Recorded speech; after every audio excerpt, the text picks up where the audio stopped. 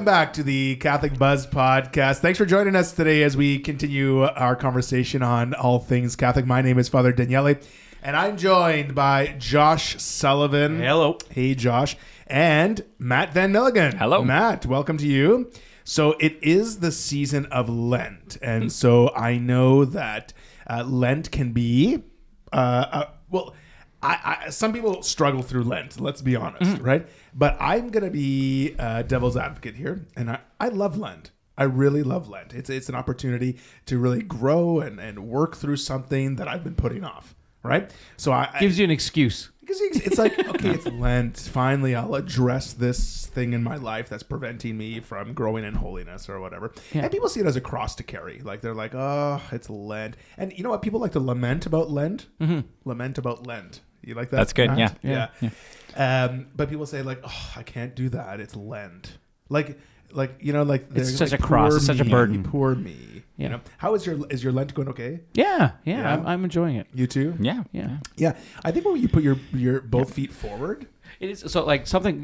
Now you're saying that I'm thinking, oh yeah, I'm actually because like for me, one of the things I don't drink anything except like club soda and water, and I recently wanted to try to get off club soda because I was drinking a lot of club soda all the time, and so I used that as a Lenten. And I was like, okay, well, I'm gonna give up because I really love club soda, and I don't drink teas, coffees, alcohol, pop, anything. So it's like that's my one thing that I really like. It's not bad for you, but I just decided as Lent I'm gonna give it up. But you know what? I'm really enjoying water. Yeah, it's actually quite refreshing and funny that like it's a pain. Like all I get is water, but at the same time, I'm like, oh, I don't have any decisions to make here. I'm just going to drink water. It's nice. We're going to test the carbonation of your glass there to see if you're following through with your Lenten practice. I totally agree with you.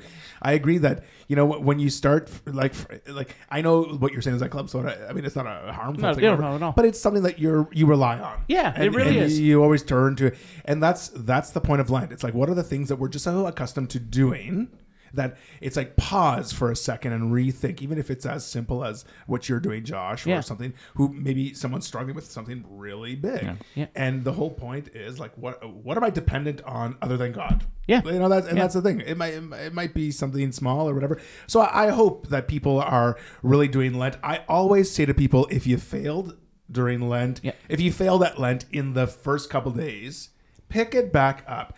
Like I don't you know, when people just like, I failed at my Lenten sacrifice on like day 4, then they spend the next 36 days of Lent doing nothing.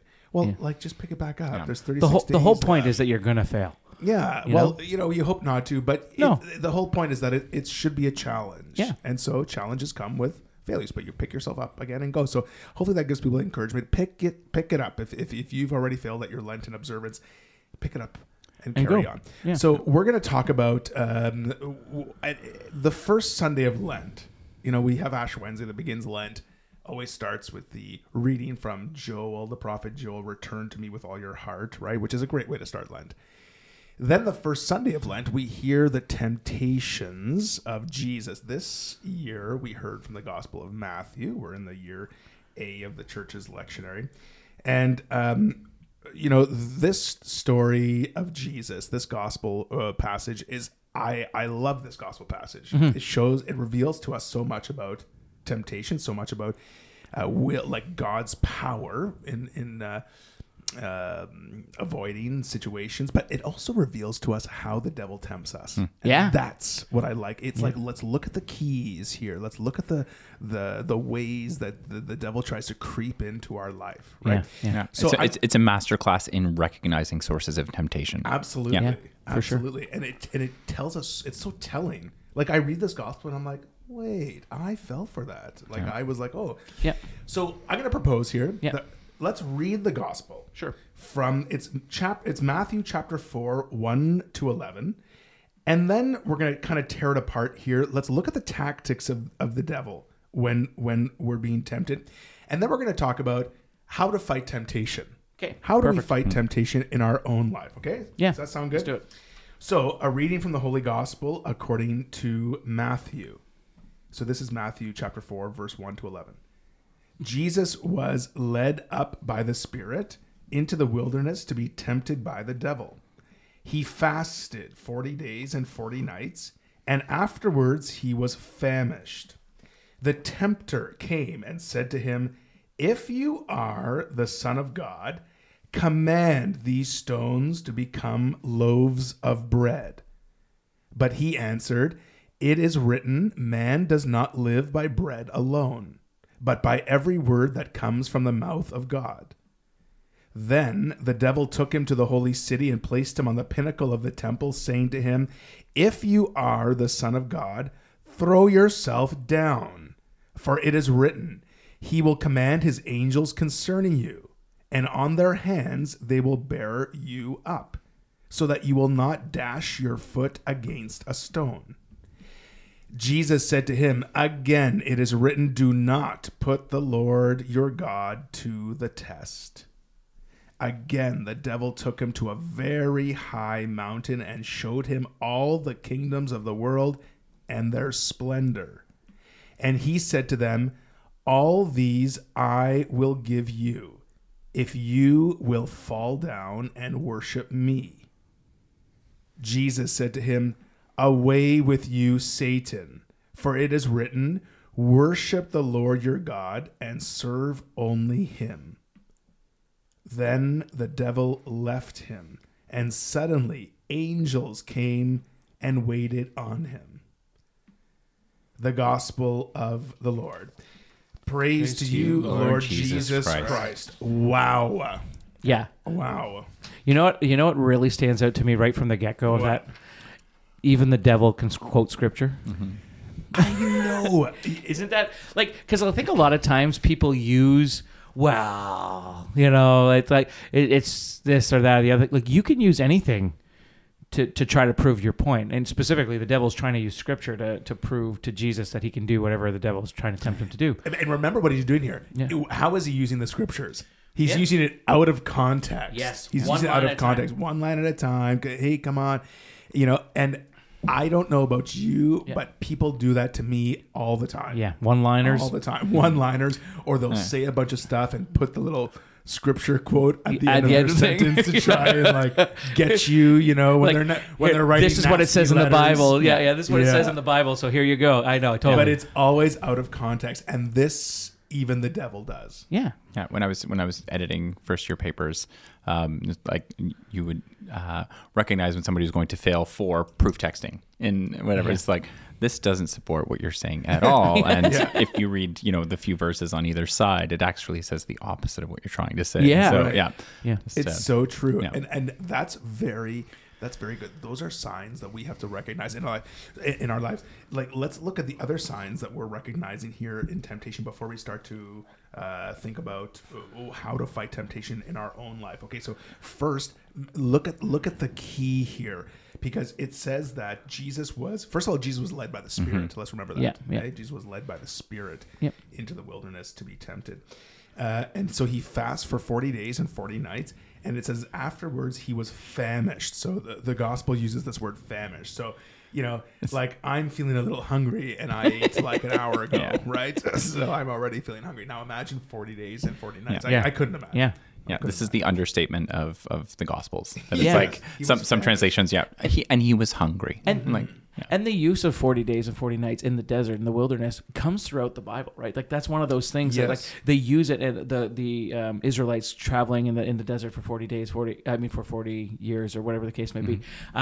40 days always seems to be like the desert. Go to the desert for 40 days, and then something happens. And then something wonderful happens. Yeah. So for Christ, it's the ministry. He starts, right. He turns down. He is fully God, fully man, and it's awesome. So absolutely, yeah. So he's famished. Okay, yeah, he's hungry. Though it's an understatement. Yeah, he's hungry. So it says the tempter came to him and said, "Hey." I'll paraphrase, but like, hey, if you really are who you say you are, like, listen to the audacity of the devil here, right? But like, we have to recognize those signs in our own life. The devil is bold.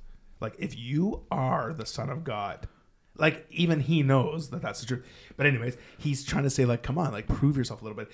Command these stones to become loaves of bread. Like, every time I read this, I just smell fresh bread. Yeah, could you imagine when you're really hungry? When you're really, even if you smell fresh bread and you just ate, you're like, I can have a piece. I could have a piece. I could have a piece of it. And now it's like, 40 days, 40 nights without eating.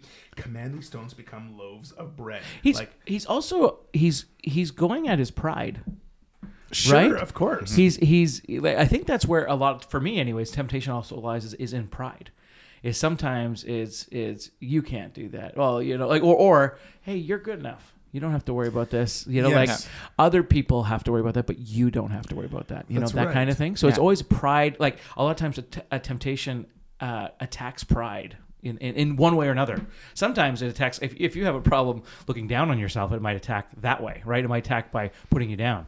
But a lot of times it attacks on you're better than that. Yeah. And I think that if we look at Adam and Eve and the root of all sin, it's not money, it's pride, right? And that's where easiest way to get us. Yeah, and it worked on them, and all of their material needs were satisfied in the garden. Yeah. So like as kind of a masterclass in recognizing sources of temptation, that there's kind of the surface level temptation. It's like the desire for bread when you're hungry. It's like, okay, a lot of our Lenten practices are kind of around those material concerns. We give up something material because we don't want to be kind of enslaved or ruled by these things. But like as the spiritual life deepens, you recognize those kind of more subtle temptations, or like those, that, on the surface, you can just make this bread.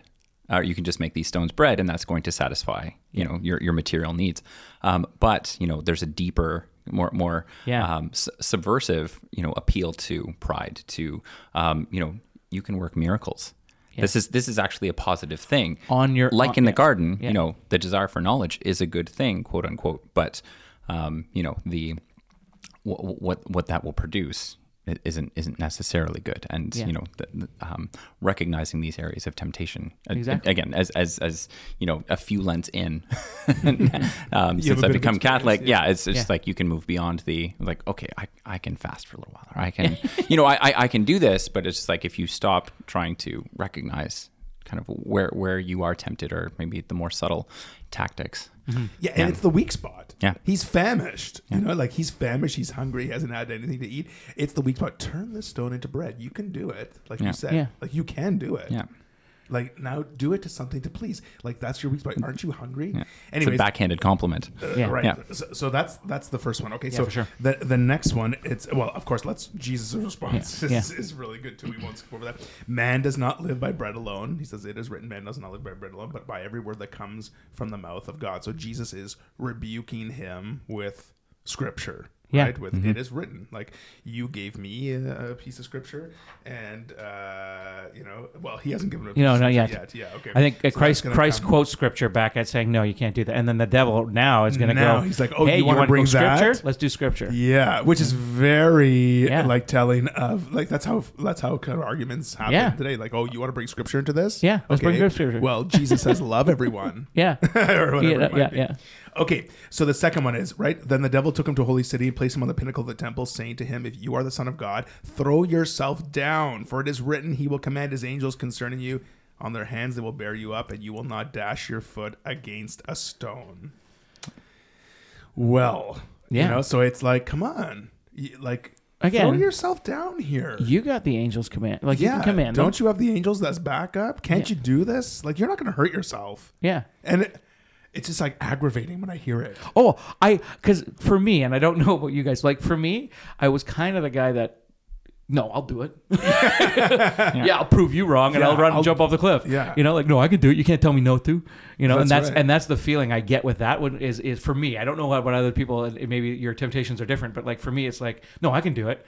Like, you tell me not to climb a tree, I'm climbing that tree. That kind of thing. So and look, so again, he says, if you are the Son of God, prove it yourself, and then if you are the Son of God, you'll know that the angels won't let you dash your foot against a stone. Like they will raise you up, they will lift you up.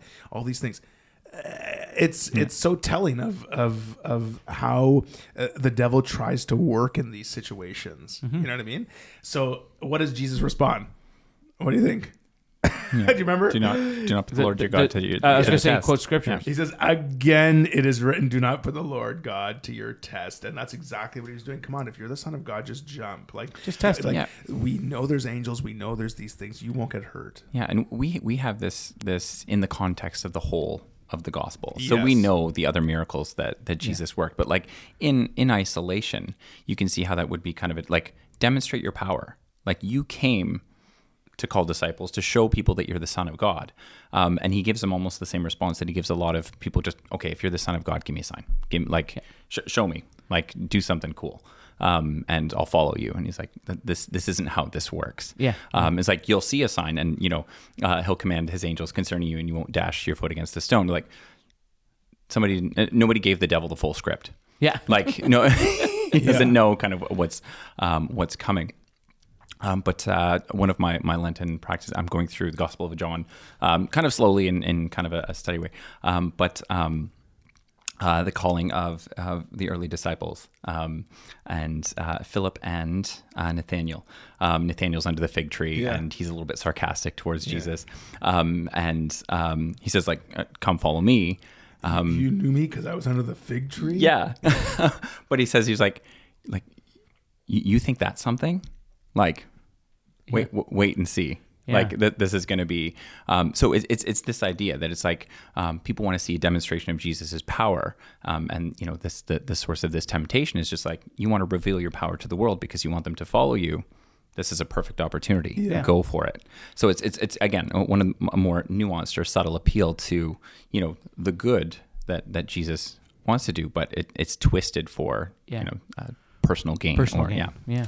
Okay, and the last one there was, let me see here. Okay, so again, the devil took him to a very high mountain, showed him all the kingdoms of the world and their splendor, and he said to him, all these I will give you if you just fall down and worship me.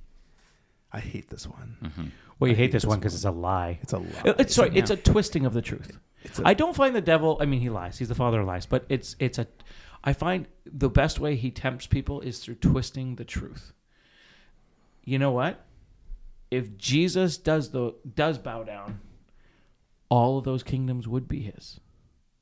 But they are anyways. Yeah, they already are. Right. Like it's not the action that gets the end. Like, you know, they're not his to give. Yeah. That's why I hate this one. Yeah. They're like, you can have this. You can have all this. They're not his to give. God already owns everything. Like, it already belongs to God. But what I especially hate about this one is the sort of smoothness and how the devil moves to something easier. Like, let me explain. He says, like, jump. In the second one, he's like, jump off the cliff. Yeah. Right? Like, that's no one's going to deal. hurt you. Mm-hmm. That's a bigger deal. Like you could die. But then he says, like, okay, you don't want to jump off? How about you just kneel down or bow down? Yeah. You know, like, how about you just bow down? That's so much easier, and you can still have all of this stuff. And that's the devil does that sometimes, eh? It's like he makes the stakes easier or raises the stakes but makes it easier for us to comply with. And that's why I hate this one so much. Yeah. I think that's one of the ways we fall into temptation too, a lot of times, right? Like, one of the ways we used to talk about this with teenagers and stuff, and we talk about insert your temptation here. If you will, okay. And we talk about, let's say it's chocolate cake. Okay. Eating chocolate cake is not a sin, but let's just say it was. If you put the chocolate cake in front of you and you're sitting there with a fork, there's a chance, especially if you really like chocolate cake or you're addicted to chocolate cake, or, you know, you're really tempted to eat chocolate cake, there's a pretty good chance you're probably going to eat the cake. Sure. But let's say you're good. Let's say you're really good at avoiding the temptation because you know where your weakness is. Let's say it's chocolate cake again.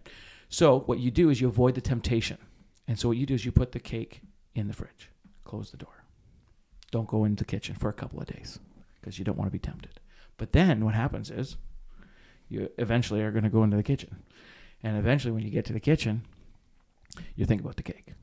Right? And especially if you're tempted by it, you're being tempted by thinking about the cake. Okay, I'm going to take, you know what? I'm not going to sin. I'm going to, like, again, using the cake as an analogy for whatever temptations, but I'm going to take the cake out. I'm just going to look at the cake. Mm-hmm. Looking at the cake's not a sin. But that's the next step. Like you kind of said, like it's really hard. Like, when you're sitting there with that fork in your hand and you're smelling the cake and you can almost taste the cake, it's really hard to avoid that temptation. Right. It might be really hard. Like, jumping off a cliff is a hard thing to do. You know what I mean? But bowing, it eventually, it's not through the big actions that normally get us. It's through the little actions. It's the little ones. So taking the cake out and just putting it on there, because it's really beautiful. Yeah. I just want to see it.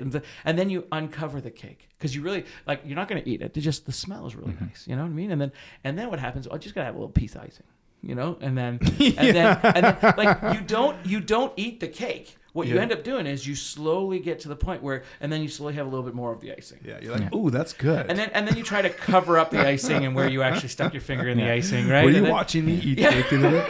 But then eventually it gets to the point where once you've eaten the icing, you've already had the cake. You know what I mean? Like, that's already, and then it's really hard to stop yourself from actually eating the cake. So whatever that temptation is, if that temptation is your call to not swear, but you let yourself, well, I'll say instead of like using the Lord's name in vain, I'll say geez, or I'll use, mother trucker. I don't know. Like you start using other substitutions. Well, as soon as you kind of gone down that road, you're now starting to allow yourself, and eventually you're just going to fall back into it. And then it's like the temptation's there. It's too easy to fall back into. So you need to start to go, like, it's putting the cake in the fridge and not allowing yourself to open that fridge. Yeah. You know what I mean? And like, look at the de-escalation, eh? The first two temptations, he says, if you are the Son of God, do this. The last one, he doesn't say that. No. He's trying to make it nice and you just have to do this. You just have to do this. You don't have to prove you're the Son of God. You don't have to do this. Like, first it was like, command these stones to turn into bread. Then it was like, jump off this and the angels will save you. Then it's just like, just bow down. Yeah. Don't do all that other stuff. Don't prove who you are. Don't whatever. Just bow down. And it's so true. That's how temptation works in our life. It's like, a little. Like something big. We're like, oh, I would never do that. Yeah, exactly. And then it's like the next step was like, no. And then the third step, you're like, well, that's actually not bad as compared to what I was thinking about doing. Yeah. You know what I mean? Yeah. There's a part in C.S. Lewis's Screwtape Letters where he's he's advising like a junior demon on like how temptation works and how to, and it's fiction, of course, but it does have some theological insight. But he's saying that like as a tactic, like don't directly affront virtue. Don't throw, like, because people are aware of that. Like, people will get their guard up. He's like, you want to do an end run. You want to like what you guys are saying. There's like these kind of direct assaults on people. No, people see themselves as virtuous. And we're like, but if you can find a subtle back way into, suggesting an idea and, making them commit what seems like a lesser act, but with much higher stakes or much deeper implications, that's going to be a more effective tactic. Yeah. So let's look at ways that people can fight temptation in their own life, okay? Number one I'm going to share is that people have to recognize the signs in their own life of their own weakness. Mm-hmm. You have to, like, be honest with yourself and say, where am I weak? Mm-hmm. Like, where is my weak spot? Because the devil tries to expose that, right? You're hungry, turn this into bread. Like, wherever it is. So our weak spot might be for gluttony, might be for lust, might be for anger, might be for gossip, whatever it might be. We have to recognize in our own life our weak spot so that we can build up an armor around that area. Remember, we're supposed to avoid the near occasion of sin.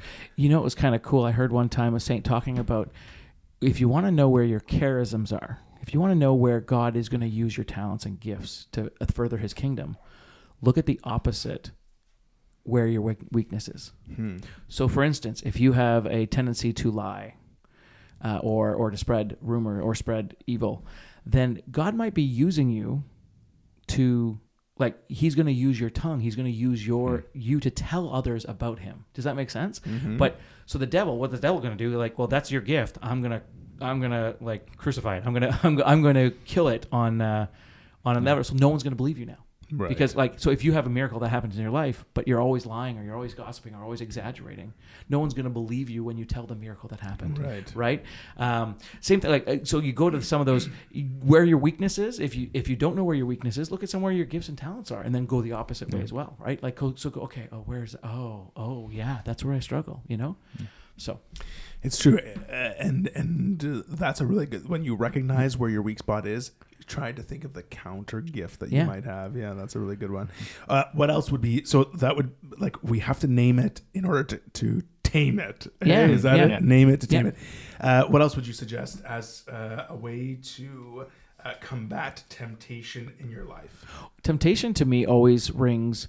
Temptation not only, but I find that for me, temptation always comes with when I'm going to confession, I'm always confessing the same sins. And I remember somebody I was listening to talk about that. He said, I'm always confessing the same sins. And the priest said, well, I don't want you to go out and commit new ones. Like, you know, but so for me, it's always a form of like, it's the same ones that I'm falling into. It's the same ones that I'm struggling because that's my weakness, right? That's where I'm falling into those areas.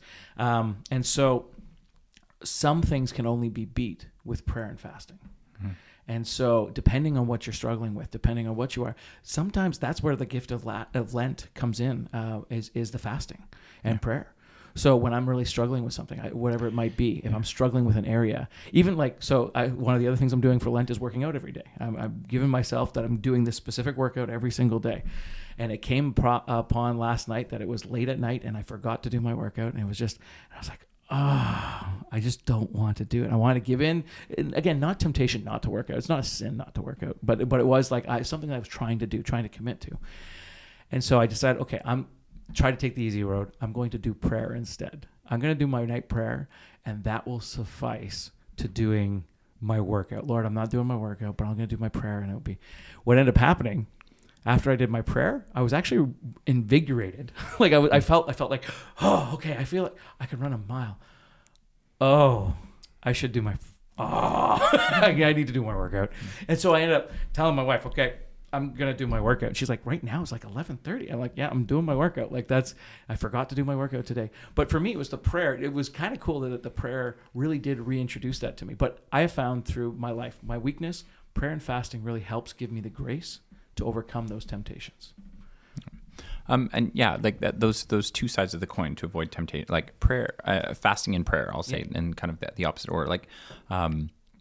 Like fasting, avoiding the thing that, we typically fall into is like avoiding the negative thing isn't enough. Yeah. That it's like when we do our kind of marriage prep, it's like we say like nobody in the room would say, I didn't commit adultery this week, so I have a good marriage. That it's like avoiding the bad thing isn't enough. You want to cultivate the opposite virtue or like so I can give kind of an example this week that it's like you said at the beginning, it's like, I love Lent. And like not a lot of people would echo that sentiment. Right. It's like Lent is hard for a lot of people. But like when you think about it in terms of like, I love Lent when I can recognize the fruit. Yeah. So I can say like, I threw out my back this week. That, and Lent is hard. Exercise is hard. Staying in shape is hard. And sometimes I choose to do other things. It was like, but then, I realize like my back is much more likely to go out when I'm not, keeping up with my exercise, keeping up with it. But like that's a wake up call. That's like, okay, no, I should, give more attention to this particular virtue. That, if again, in confession, if I'm doing the same things, like it's not enough to like avoid getting angry or being prideful or judging other people just to avoid it. It's like, no, I need to like give time, be intentional about cultivating the opposite virtue. So, it's not enough to just not be angry. I need to find opportunities to be charitable to people and, look for those areas. Like, so then, yes, you're avoiding temptation or like you're just, avoiding temptation by virtue of cultivating the opposite virtue. Mm-hmm. Yeah. I'm going to share a tip for avoiding temptation that I know a seminary professor used to say. He used to say that when we're tempted with a sin, we have to change the channel in our brain, in our mind immediately. Yeah. Because if we go a second longer, 5 seconds you can longer, convince yourself 10 of anything. seconds longer, 30 seconds longer, we're done. Yeah. So if we're really trying to avoid a certain sin and you're tempted by something, you gotta change the channel immediately. Like you gotta get up and do something different. You gotta like immediately because if you entertain it for a little bit longer, there's no chance for you. Yeah. Right. Yeah. So excuse me, if you recognize that you're judging or whatever it might be, if you recognize that you're being tempted, like let's say someone who is tempted by alcohol or pornography or something like that. like 5 or 10 seconds longer, and you're that much more likely to do it. He goes, change the channel in your mind immediately. And makes sense. I just remember it resonating with a lot of people. I share that here. The other one was that I think I've heard given in a talk one time was HALT. Was it the HALT method? Yeah. So HALT. So hungry, angry, lonely, or tired. Yeah. And so understanding that if you have a tendency to gossip, let's say, when you're hangry, when you're hungry and angry, you might have more of a tendency to do that kind of thing.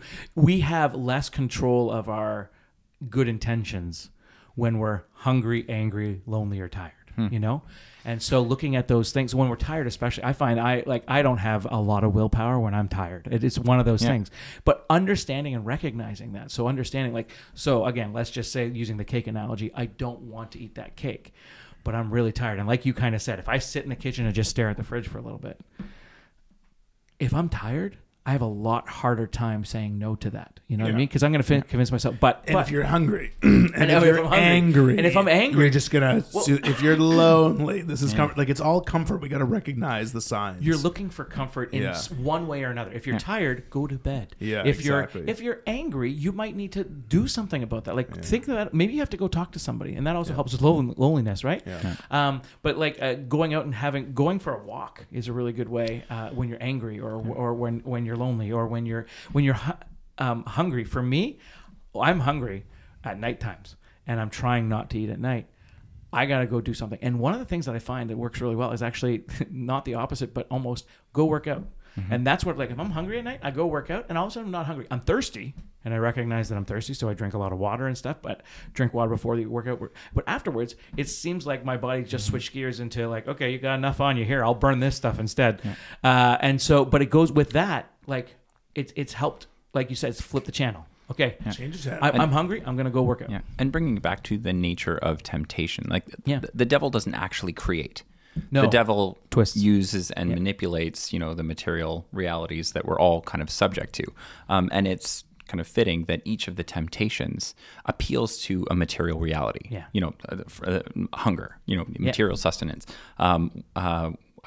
Safety, maintaining life, control, material goods, all these things, and that we have the example of Jesus, who having the blood sugar level that someone would have after 40 days of denying themselves, lonely and tired, that in every other situation would kind of impair our decision making.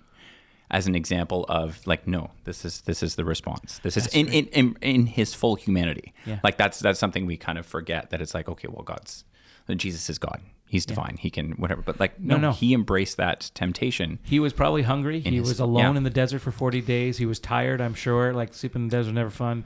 And then, I don't know that he was angry, but, he just saw face to face with the devil. He's probably feeling a little bit of something. Yeah. Very true. Yeah. And I want to remind us that, at the last temptation there, Jesus says, away with you, Satan. Mm-hmm. Yeah. Away with you, Satan. He says, it is written, worship the Lord your God and serve him alone. So let's not forget the prayer aspect here. Yeah. If we're struggling with a temptation, we have to pray for help. We have to call upon the name of Jesus.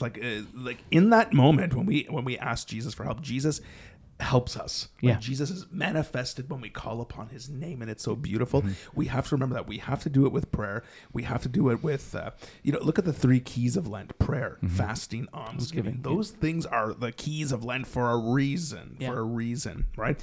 And so let's not forget the spiritual side of it. I truly believe that to every problem, there's a spiritual root. Every problem, there's a spiritual root. So our prayer, our fasting, our almsgiving, our study of Scripture, our calling on the name of Jesus, blessing ourselves with the sign of the cross, our asking the saints to intercede, all of these things help in our battle for temptation, against temptation. Okay, real quick, one last one that just came. I know we're running out of time, but one of my mom used to say is, whenever you get tempted, say a Hail Mary. Change the channel, but say a Hail Mary. And the idea is that then the devil's reminding you to pray. You know what I mean? And he's going to stop reminding you. But if you did that every single time, I'm like, oh, that's interesting. So every time you get tempted, say a specific prayer. Maybe it's the St. Michael prayer. Maybe it's the Rosary or something like. And then, but it's kind of like then the devil's actually making you pray. Yeah. You know. But switch the channel. Switch the channel. Go and do them. Yeah. And just one more thing, like of the prayer, fasting, and almsgiving. Yeah. One of those things is denying ourselves. Two of those things are pursuing the good. That it's like, we have a majority where, we should be cultivating virtue.